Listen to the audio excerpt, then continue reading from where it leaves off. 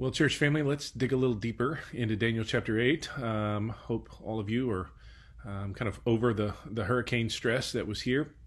And we sure need to pray for our people, brothers and sisters, as they work to recover themselves and also do ministry there to our east. So be sure and pray for them. I want to dig a little deeper into Daniel chapter 8 and what I want to call to mind is, I know it's several days ago and a hurricane ago, but we talked about this guy, Antiochus Epiphanes, who made himself God. He called himself, I am God manifest.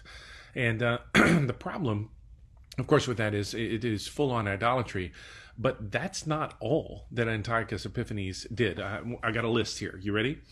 First of all, he wanted to enforce Greek culture across all of the areas that he was in charge of and that he ruled. So here's what he did for the Jews. He banned circumcision.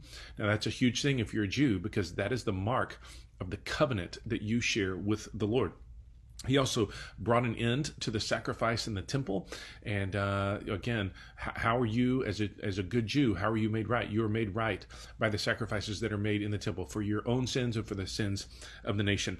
Thirdly, he deliberately defiled the altar in Jerusalem by slaughtering a pig on it.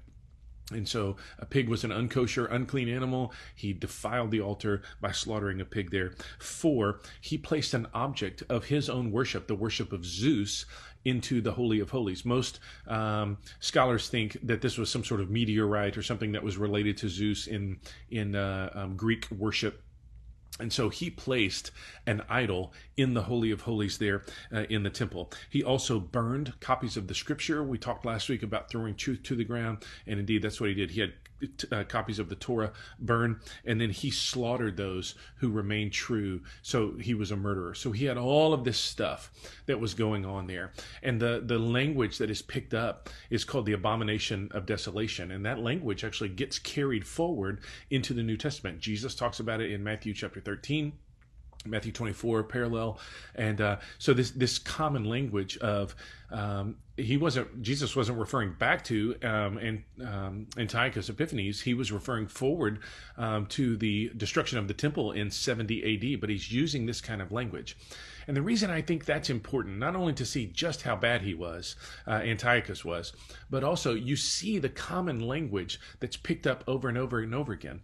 Again, if you share a common a theme or a common love of something, a common hobby with people, you will have a lot of the same language, and even the stories that you tell will be reflective of that. And you may even take one part of what somebody said and place it in your story, even though it's referring to something slightly different. And that's what's going on here. This abomination of desolation happened there in 167 or so BC, and Jesus is referring to it again, looking forward to 70 AD when the temple fell to the Romans. So this language is really important as it carries forward. And here's another little section of this language going forward. The Antiochus Epiphanes was kind of backward labeled or made an example as a type of Antichrist, one who is opposed to the Messiah. All of the evil and wickedness that he had done, all of the ways that he had defiled the temple, he was the enemy of the Messiah. Well, Antichrist with a little a, not the big A, but the little Antichrist A. John picks that up in 1 John chapter 2 when he talks about you're worried about the Antichrist coming. Antichrists have come. He uses that in the plural. They have shown up, and they are against Jesus and against his people. And all throughout the history of the church, we have seen this. So this language carries forward. This particular character, this Antichrist character type of person carries forward, not specific to Antiochus Epiphanes, but over and over and over again, we see people who are opposed to the Messiah and his rule and his agenda in the world. Ultimately, and finally, that will culminate in a big A Antichrist, and Jesus will come back and slay him with the breath of his mouth, is what 1 Thessalonians 2 says. So we still win in the end. Jesus is the victor, but I thought it'd be important to dig a little deeper and see just why everybody didn't like Antiochus Epiphanes so much, but also how it sets up language that carries forward and ideas or types is the term for it. Ideas, though, like Antichrist, that get carried forward. That's how you dig a little deeper.